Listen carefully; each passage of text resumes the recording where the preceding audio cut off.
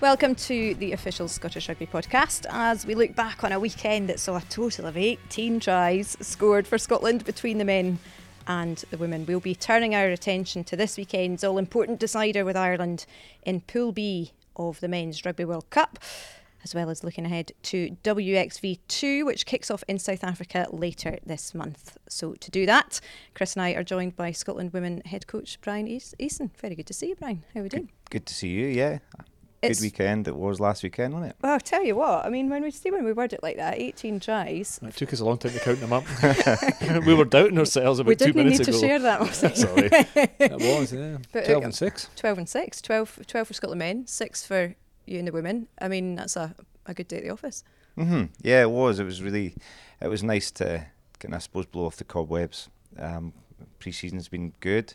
A couple of hit-outs against Ireland and Wales, but nothing's like the real thing, getting a test match under the belt, 6 good tries, and then up the stairs into the centenary suite to watch the men and seeing them running in 12 tries and looking confident, and as you say, into the big week against Ireland. It's quite important that, isn't it? Because we talk about pre-seasons, we're looking at Edinburgh. Edinburgh's had a really long pre-season.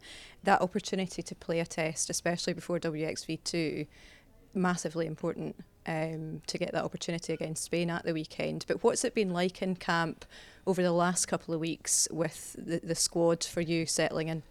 It's been brilliant. It's been really good. But I did say to them on Monday morning that when you look at myself and Martin Hagg, there's probably about 100 years worth of coaching experience in there, and none of us have had a bad pre-season. We laughed about that a wee bit, and like, you've not played anybody, you've not dropped anybody, nobody's injured, so everybody's happy. And I suppose it's keeping your feet on the ground when you've had a pre-season, and I think that's why it was really important to get that test match against Spain. And watching it first 20 minutes was quite there was a few cobwebs in there, a bit of dust that we wanted to brush off, and after that I thought performed really well. So pre-season's always good, but you just need that little hit out just to get in the right place.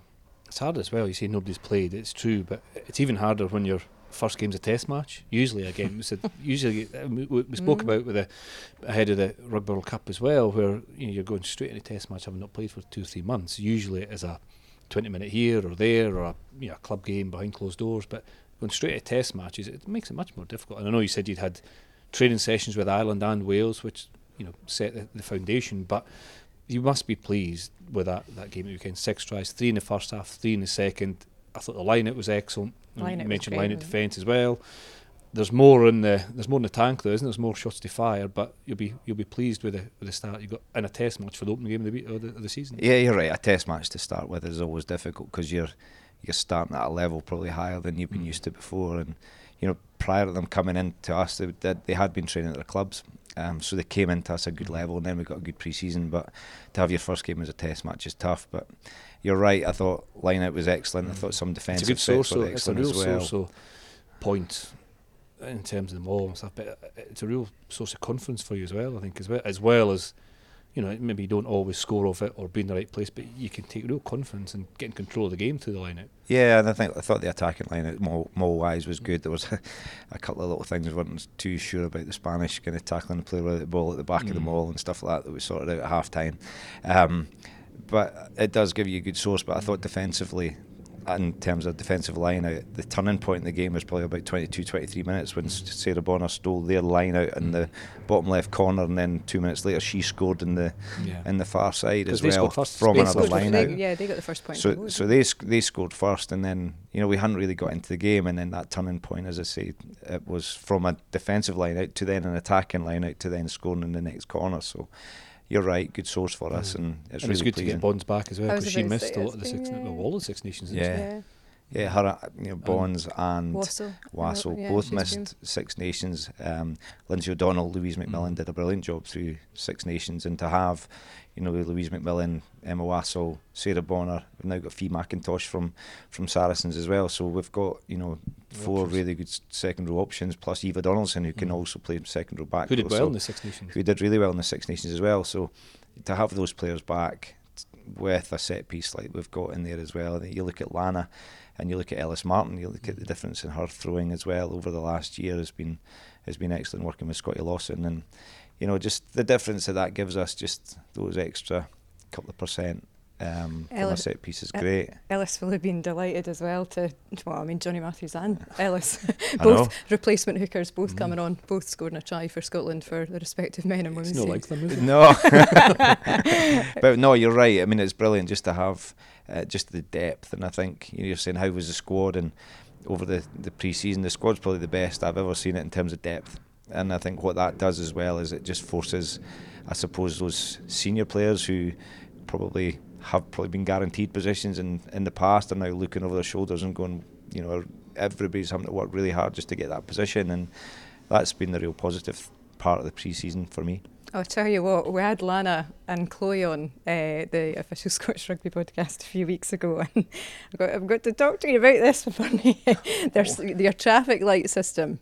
So you had, so I don't know if you got a chance, because Mossy, you were in France for this one, but you'll have heard it. But so you've got your traffic light system. You've got your red, your green, your yellow days, don't you? As to what degree they can expect of intensity, I suppose, is the theory. Yeah, I change it every now and again just to be a little bit smart.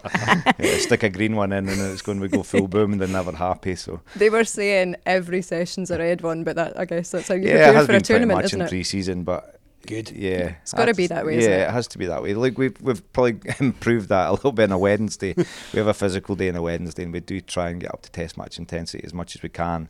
Because you know yourself, when you go 15 on 15, teammates against teammates, it's maybe not what you need it to be. So yeah, we'll throw in a wee surprise. Maybe stick a yellow in the session planning and change it to red just before the session starts. Well, I know.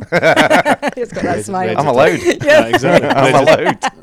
Red's the tough session physically and from fitness in terms of physicality. But you can only do that if you, exactly what you just said, if you've got more depth. Yeah. But you can't get a red session if you don't have the required amount of depth to go hard at each other. Nah. If you can only get 15 or 12 or 15 or 8, but 15 and 15 with the depth, it makes a massive difference. We've spoken to us a lot about this as well. She's got 65 caps now for Scotland in terms, and what was it, 60 of those were on the bounce, which is a staggering achievement, but she'll be the first to say a lot of that was owing to the depth in the position too. So from you as the Scotland women's head coach, as Mossy's saying, this is a really good problem to have. It's a great position to be in.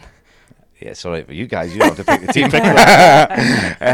No, it's a brilliant problem to have because you are, like, genuinely, before we played Spain, it's the longest selection meeting that we've had.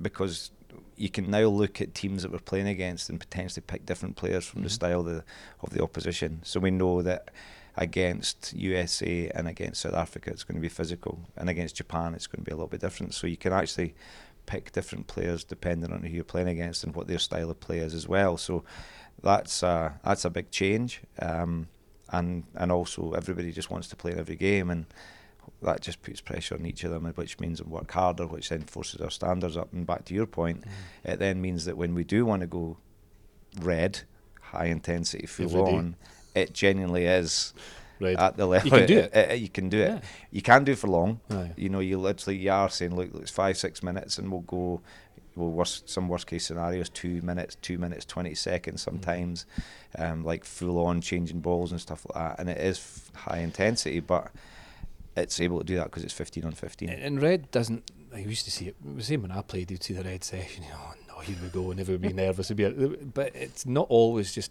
aligned to physicality. Like sometimes your red can be your cognitive capacity to make decisions under different stresses. You used to always think, so you run at the ground and hit each other. It's not. It's like the red can be in terms of how much pressure you put under to execute a decision, or you don't get a second chance, and it just replicates what happens on the field, really. But I suppose it's. So we're talking positively, which is great, but was there anything from the weekend against Spain, or there will be, I assume, that you feel you need to work more on ahead of the South Africa game in a couple of weeks' time? Yeah, I thought you were saying the set piece was good. I thought the set piece scrum and line, it was excellent, but I didn't think we launched particularly brilliant off them. I thought, we had some good platforms to go, and we probably didn't. Our 1 to 3 phase plays weren't quite as crisp as we'd like them to be, and I think that comes from playing. As you said, to have your first game as a test match, it's probably a little bit more pressure than you would expect just to get up to speed. So timing was maybe a little bit out on that, but that's simple fixes, and it's little things that you can review from that. It's pre-season, isn't it? As well, it's like you say, that's what that test's for. Yeah, exactly. But the players want that. want to get that feeling as well. Like they've probably identified the same things as you that would go really well and things that they need to sharpen up on. So it's almost impossible to assess where you are without a test, without a game. So it's good for Burnley as a head coach to figure out is for the players that actually, listen, we need to do more on that or less on that, or we're exactly where we want to be on, scrum line or whatever it is, but the strikes need to be better. So, and that's a sign of an experienced squad where if they identify the same thing as what the coaches identify that need work or have been successful. It's really interesting. We've got a really good leadership group and a really good strategy group, and we have a strategy meeting pre-game with, I suppose, the senior players, and I'll meet them at half-time just before we go and meet the rest of the players, because it's really important that coaches and players have the same kind of idea of what's going on, and we were bang on.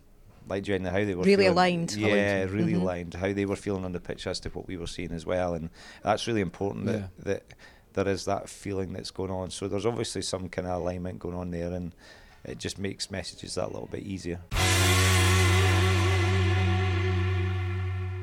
Does that feel like a quite a key part of the evolution of this current Scotland setup for you in terms of since coming into the squad and your full journey of coming into the squad and being in this position now? Yeah, I would say so. I think we're growing all the time. I think we learn an awful lot. We'll review. I suppose you have hot reviews and rugby sessions, but you also review each campaign, and we've had some pretty in-depth reviews. We've had pretty honest reviews as well, where we've learned a lot. And I think for me, just that evolution around coach-led into more player-led now is probably the thing that we're learning most from, and because we've got some real good people in there, some real knowledgeable rugby people in there, led brilliantly by Rachel, but she's also got a really good leadership group with her. And it's not just leaders in terms of the senior players. We talk about leadership might come from a one cap, or it might be something influential they do in a game, or something inspirational they do wherever. And we leadership is from 1 to 30 rather than just the head coach or the captain. It's from everybody. We have to take a minute to talk about Rona Lloyd's tries. I mean, we've got 6 great tries to choose from, but Rona Lloyd's try, I mean, if you haven't seen it already, you absolutely have to check out on Scotland's Scottish Rugby social media channels. What a try. What a try. She's still running. Is she stopped? I mean, it was phenomenal, and I think we were in the coaching box, and I think Tyrone, the scrum went and it wheeled, and Evie picked and gave it to Merrill, and I think Ty went, "What? You've not got a beep here, have you?" But anyway, and it was like, great try, it was like one of those. But it was a shadow your own post, centre field. The game was 7. Was it 7-all or 5-all? Sorry, 5-all at that point. And it was, I mean, you'd been kind of under pressure a wee bit. So to have the bravery and an execution to go from underneath, I don't know if it was called that or if it was just reacted, but brilliant. Yeah, to go for it, and then brilliant offload from Merrill. Outstanding pass and timely pass for Emma, just for Rona. What would be 70 metres? Yeah, 65. But what we have, I mean, to be honest with you, we have said to them, look, if it's on, wherever you are, go for it. You talk about gambling responsibly, and genuinely, if it's on, go for it. But the execution had to be good as well. The execution has to be good. And Merrill, pulling 2 defenders, get offloaded away. It was a team try. Emma going top speed left to right, and Rona didn't check. And once she caught that ball, there was no way she was getting caught. But it's great, and the real positive thing for us is, I suppose, as a team and a management team, is that if they have that confidence now just to go with it. A couple of years ago would they have done that? I'm not so sure. It's a hard place to kick exit from as well. It's a really hard place to kick exit from. Under you're right under your post. I hit one. We're going a long time ago now. I tried to clear the kick under my own post and hit the underside of the crossbar against Bridge End once. A long time ago. You won the crossbar challenge. The underside of it though. Was it at Bridge End? You probably broke the crossbar at Bridge End. I just got broken after it. Luckily the ball went dead, but it is like. It's a long way to the touchline if you're kicking. If you're kicking and keep it in the field, you're from the middle of the field, so effectively you're opening up 2 sides to attack from. So your kick chase has to be really spot on, but you're coming at a scrum, so 8 of your players are in a huddle. Tight, so it is really hard to exit for there. So which makes it all the more impressive. It makes it kind of all the more sensible to do what you did. Yeah. But so it was a brilliant try, and it was psychologically a real blow. I think that's what was hinting at before when it was 5-all. to the Spanish, and then Merrill scored again just before half time with 3 tries first half, and you were in a good position. So I think was good. That probably that was, as I say, after Bonds had stolen their line out in the bottom corner, so they were in the ascendancy, and it was a perfect time for us just to score, and I think that's where we took the confidence from for the rest of the game. And we did say at half time that we just didn't hold on to the ball long enough first half. We just needed to keep ball a little bit longer, and I think the first set straight after half time we kept it for a good 2 minutes, put them under real pressure, and then from then on it was all us really.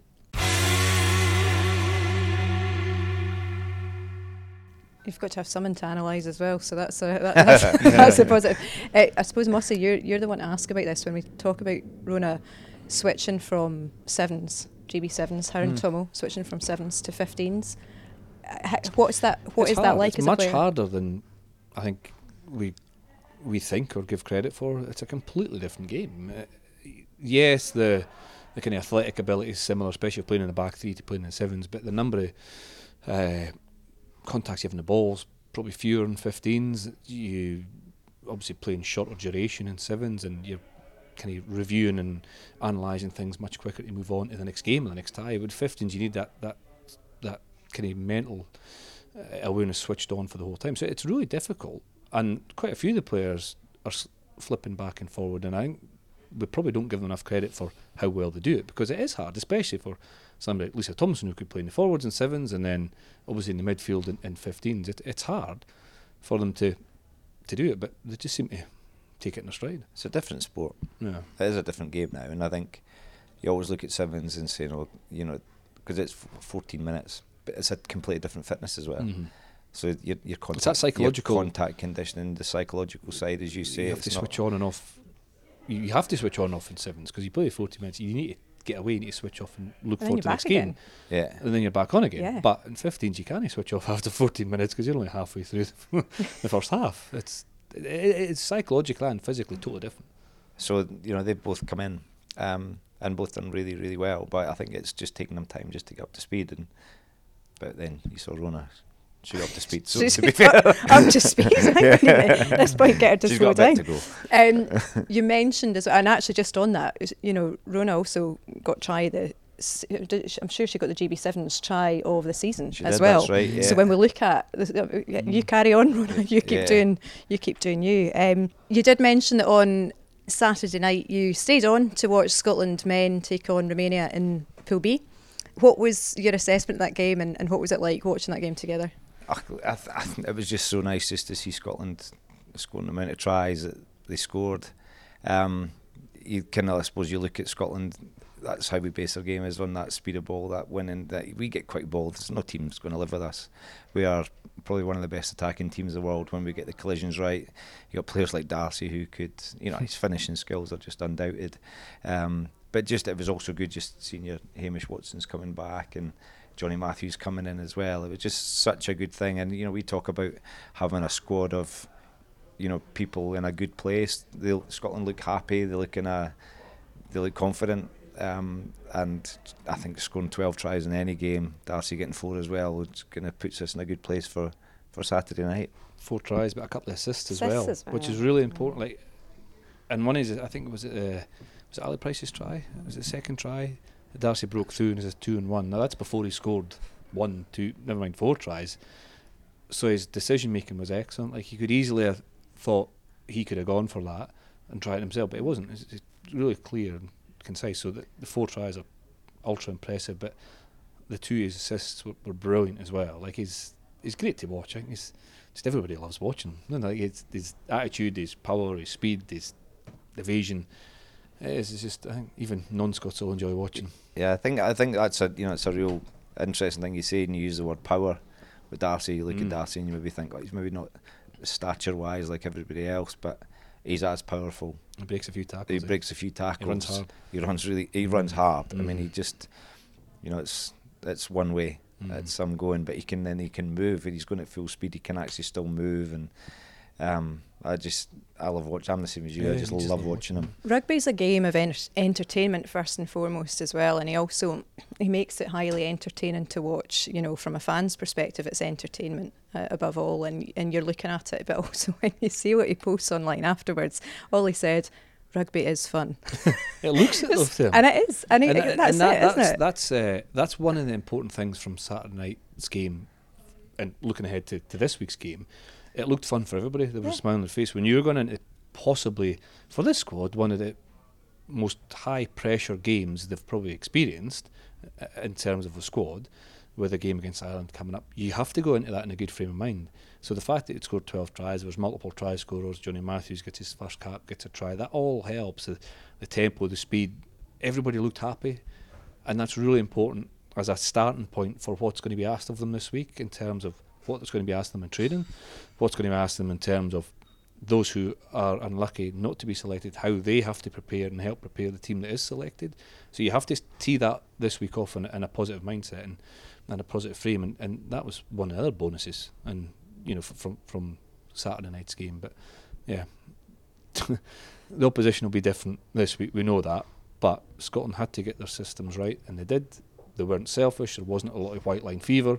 It's exactly what Gregor would wanted from a bonus point victory against Romania. You don't envy coaches, and I'm not asking you about this game in particular, but as a coach, you tapped into it a bit earlier about as a selector, you do have a big job to do. And if you look at that game, with the greatest respect to the opposition in Romania as well, it is a very different challenge of Ireland this weekend.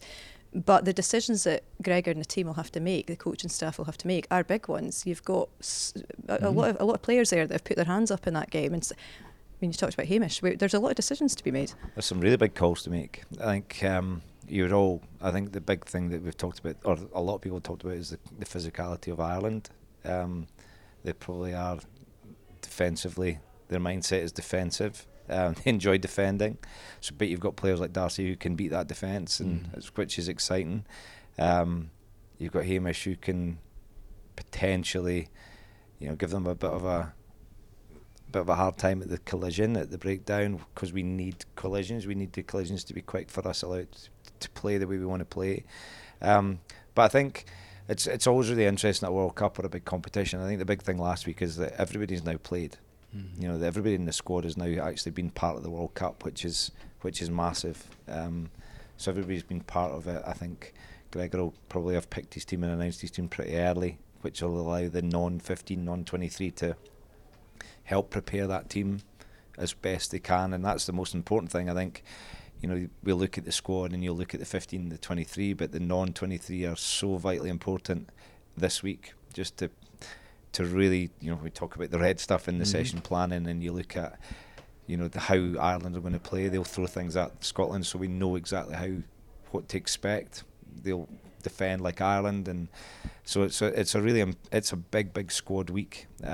But back to your point, Gregor's going to have a long selection meeting, I would imagine, and there'll be a lot of discussions around 2 or 3 positions in particular. A few pizzas will be getting ordered for that meeting. I would imagine so. Then to breakfast the next day as well. From your own perspective as well, before the tournament, Gregor had said how crucially important it is not just to have a good pre-season in terms of training together, but also that opportunity to live together as a squad. Is that something that you would agree with as well? Totally agree. I think the bonding part is hugely important, and I think you look around, I suppose you look in that squad, you've got people like Lecky, you've got Bealsey, you've got all these kind of people around the periphery of the squad who are just brilliant at pulling things together. I know Gregor works really hard on the off-field stuff, and you get used to living with people because it's a long time. They were out in Nice before the World Cup. They were getting used to that hotel, and I know they're out of the town, and they're up in Paris now as well. But just to have that, and obviously after South Africa game, having the wives and families out there as well is really important. So you're away for a long time, and it is really important that you all get on. And it looks, that Romania game, and you were talking about it, they've all got smiles on their faces, and clearly it's going well. But it all comes down to this one on Saturday. Doesn't it just? I'm trying to figure out. I think there'd be more pressure on Ireland than Scotland. I agree with you. I'm keen to hear why and you there's think pressure so. everywhere, and to be honest, the pressure only lasts until you kick off. I always found that as a player, anything that was written or spoken about or discussed, it's peripheral really, because once you start, you're in the moment. You're able to have a contributing factor to it. You can contribute to it. You can affect it because you're doing it. But in the build up, the sway of pressure and the expectancy on both sides is pretty high. But I think Gregor will be pretty happy with where the players are. Obviously, didn't have the start they wanted against South Africa, but have built through the two performances. Always knew, and as did Ireland, that this game was going to be crucial in terms of qualification. Ireland have just had their down week after that incredible performance against South Africa. So we felt, how did we feel when we were going from South Africa to Tonga? It felt an eternity, it felt an age. So our Ireland feeling that at the moment, the pressure will be flipping back and forward, but you just, as a player and as a coach, I assume, you just want to get started, because that's where you can start to assert some control, and all this nonsense that we're speaking about might be applicable, it might not be, but you want to get your hands on the players will be the same. Probably, as Brian says, team will probably be announced internally pretty early in the week, so everybody can get their head around it and what your role is in order to prepare the team. But you just want it to come along. It's 9 o'clock as well, France time on a Saturday night. It makes it even longer. It's the longest but you just day. want it to come. You just desperate to get going. Those 9 o'clock kickoffs are the longest. It's 2 days in one, isn't it? You actually get two. I quite like sleep. You get your Yeah. two breakfasts. I was good at sleeping, so I liked them because it was 2 days in one. So you would get up earlier than probably normally would do for a match day, which, I don't know, for me, it maybe force myself to bed about 8:30 or something. And then you would have breakfast. You'd probably do a team walk or a light session, have some lunch, and then I was back to bed for a good couple of hours sleep, 2 or 3 hours sleep. And you almost had to break up the day because it was such a long build up if you were up early in the morning right through to a kick off at 9 o'clock at night. So it was almost 2 days in one. So I got 2 nights sleep in the same day. It was great. It's happy. It's like a wee cat in the corner. Yes, I know. 2 breakfasts as well. Just on the way.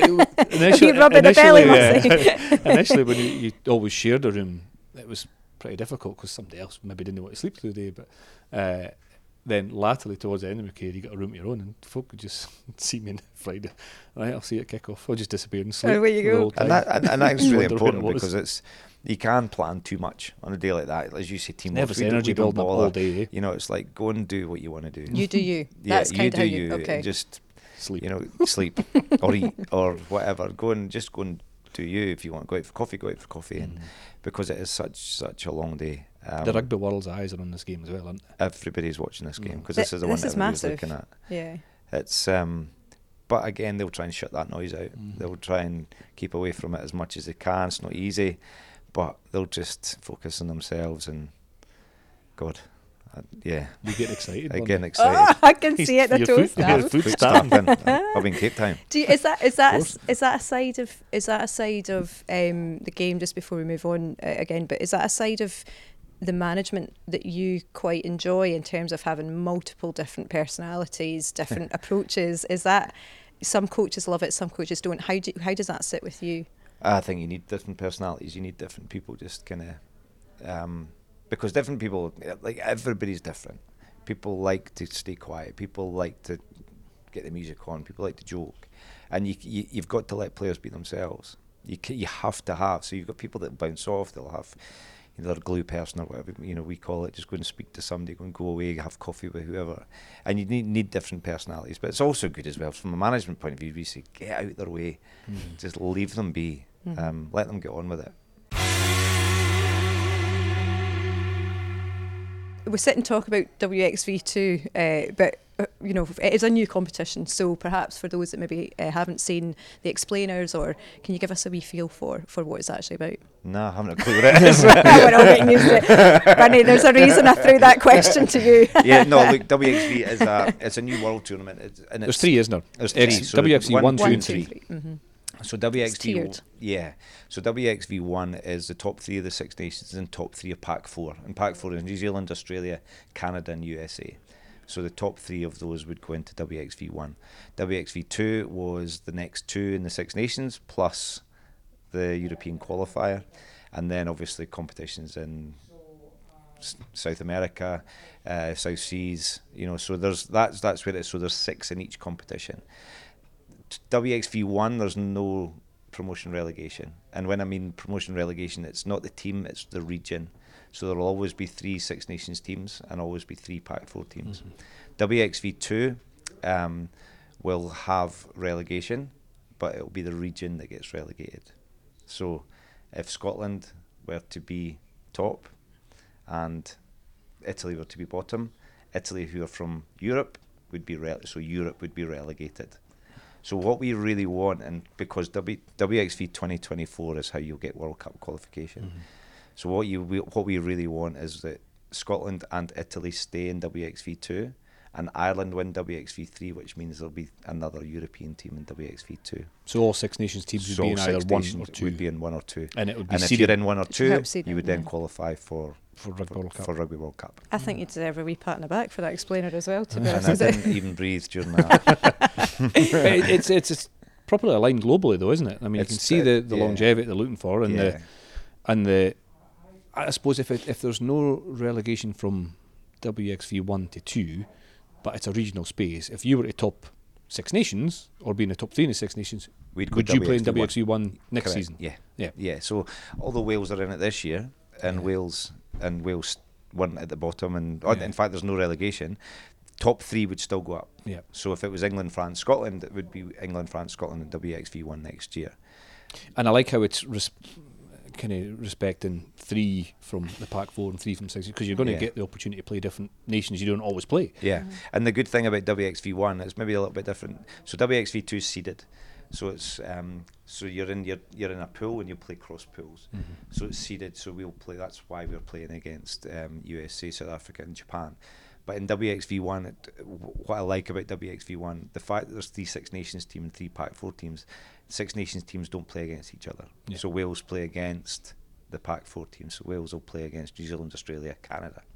England are the same. So as you say, it's just, you're going across the world, but you're not playing against the same opposition you play against week in and week out. And a few months earlier, effectively. Yeah. That's the other thing. It's keeping the variety there, but it's also a great incentive for your top, finishing inside the top 3 in the TikTok Women's Six Nations. Of course it does, and I think it's. I suppose the TikTok Six Nations is becoming a really difficult competition to play in. I think, look at England and France. We're not benchmarking ourselves against them yet. I think it's coming. We can benchmark performances against them, but I think when you look at Ireland, Wales, Scotland, Italy, it's pretty tight. And if, we're all getting better, we're all really putting each other under pressure. So. It's an exciting competition, the TikTok Six Nations, and then it gives that exciting competition for WXV. So it's really great for us to grow players playing against those nations as well, and just to get over to South Africa and show the world what we're all about now is really exciting, something to look forward to. As a fan as well, as a rugby fan, and with a very fast growing rugby fan base in this sport, I think it's a really good time too to be widening out that competition as well, and to give more opportunities to watch Test match rugby. I think so. I think my only concern with WXV, and I suppose it's a genuine concern, is if we don't have autumn tests at home. That's the only thing. So we've played Spain last weekend. Our next game's not until TikTok Six Nations, when you would normally have an autumn test window. And especially with the fan engagement. The reason I say that is that connections that. That I think, it's something you and I have talked about, you and your kids, and that tunnel at the end, after the game is, it's essential, isn't it? It's essential. It's how you grow the game. It's part of the experience, and it's don't get me wrong, it's brilliant that the games are on TV, and it's great that we're getting a global audience. But for us to grow the game in Scotland, I think we need to be in Scotland at Hive as much as we can. The next 2 games we get at home are against 2 of the best teams in the world, against England and France, which is brilliant, but it would be nice to potentially have another couple of autumn tests. However, going to Cape Town to play another 3 internationals for us allows us to grow, but it's maybe something that the World Rugby needs to look at. Is it every year, or do they go every 2 years? I was going to say that. Is it every year, and is it in the same window at the moment every year? And how do you determine where it will be? Because WXV1's New Zealand, is it? New Zealand for 1, Cape Town or South Africa for 2, and Dubai for WXV3. So again, I know it's something that World Rugby are looking at. They're looking at when that window is, how often it is. Look, don't get me wrong, it's a great concept. I think it's aligning world rugby, getting the best teams in the world playing against each other, seeded as well, so you'll get good fixtures.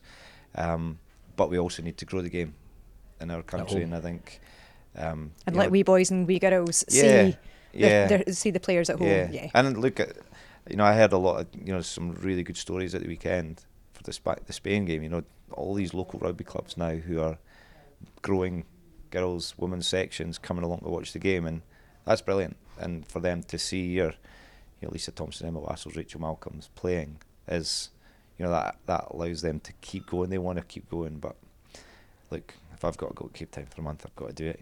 Well, it's a cross to bear. It's a good timely conversation to have with you though, as well as Scottish Women and Girls in Sport Week, and there's a whole campaign about it. #SheCan, and it's just great to see that the Scotland women have embraced it as well. That they're getting hopping on the social media with that too, because ultimately, as a Scotland women's head coach, to have that great problem of having too many players, ultimately it's a great problem to have. But regardless of what level of sport you're playing, ultimately getting involved in the game is. Yeah, I think I think it's brilliant, and we had the Scotland lacrosse team came to watch us at the weekend, just through a contact that I had. They wanted to come and watch because they were in a training camp in Edinburgh. They came along en masse. I keep in touch with Chris Duncan at times, who's Scotland hockey with the women's team as well, and I think women's sport at the moment is growing no matter what sport it is, and it's great to have this week, women's girls and women's in sport week, and just to see the growth of the game is just brilliant. And the more players that play for Scotland women rugby, the better. Makes it harder for me to make selections, but hey, we'll just keep improving the number of players we get through. So it's on the crest of a wave at the moment, and we've just got to make sure we keep growing the game. That opportunity to be going out to South Africa, to be playing South Africa, USA, Japan. What are your thoughts looking ahead of that tournament? Excitement. I think the growth of this squad is the one part that we just want to keep playing now. We had 2 really good victories at the end of the Six Nations, and we've gone and backed it up against Spain at the weekend, which is brilliant. And I think when you get 3 games on the bounce like that, you just want to keep going. So to be able to play South Africa in their own backyard next a week on Friday in Stellenbosch is really exciting for us. We want to get out there and get going. It's like we're talking about the Ireland game. You just want to get going now. So leave on Thursday, get out there, and we've got a good week's training before we play them, and then it's 7-day turnarounds as well, which is 3 games on the bounce, but 7-day turnarounds makes a big difference. There's not a 6-day, it's a 7 day, so it's every Friday, which is great. So it allows you a good rest time. It allows us to really recover properly, and then go. We've got a good group of 30, but we've said, and we've been very clear, we'll pick the team that we think is right to win that game. It's we want to go out there and win those 3 games. South Africa first up. What's the threat, or what threats do they pose? Physicality. Is it similar to the men? Similar to the men. It's like sheer physicality. There's a lot of one-out runners, some big ball carriers.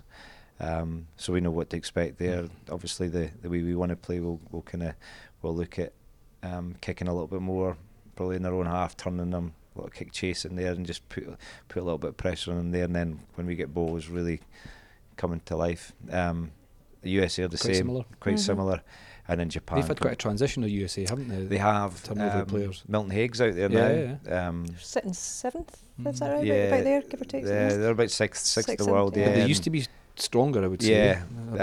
So they've had, it's a typical World Cup cycle. Since the World Cup in New Zealand, I think they've had quite a big change. Coaching changes as well.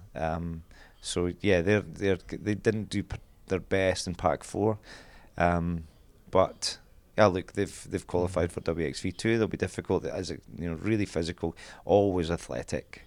But again, we'll look at them when they're out there. I think they play South Africa on Friday, so we'll get our eyes on that, and then just to analyse each team as we need to and get ready to go. And Japan will be speed from all over the place. All over the place. Yeah, we've played them 2 or 3 times in the last couple of years. All over the place, and they're an exciting side. Actually, they're good becoming. To watch as well. They are really good to watch. It's really good to play against. Always a good game of rugby, but they're physical. They're getting better. They're physically better as well. 3 different styles. I mean, I think it's good as well. It's good to Which is coach against, great. it's good to play against, Of good to course it figure out is, in the moment as well for the players to adapt and react. and to play over in Cape Town as well. I think it's kind of spring going into summer, so it's getting a little bit warmer out there. So Perfect. damn. It's got the feel of the Rugby World Cup in New Zealand almost about it as well, WXV2, I suppose, to some degree, and especially for a lot of the players that went on that tour and were involved in that Rugby World Cup. Does that feel that way for you, in the sense of like having that global tournament again? A little bit, and I think, you know, the World Cup for us, it was disappointing. To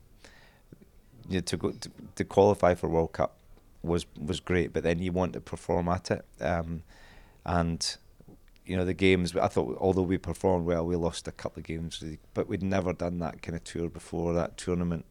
So actually having that in our back pocket, having done it now, we know what to expect, we know how to prepare properly, and we know how to deal with that. So there is a little bit of a feel like that, and I think with the experience that we gained in New Zealand, I think we'll use that to the best that we can. And you know, it's you know, we're in a pretty good place. There's 2 or 3 new players come in since Six Nations as well, so it's just good that, you know, these players are now experiencing a tour.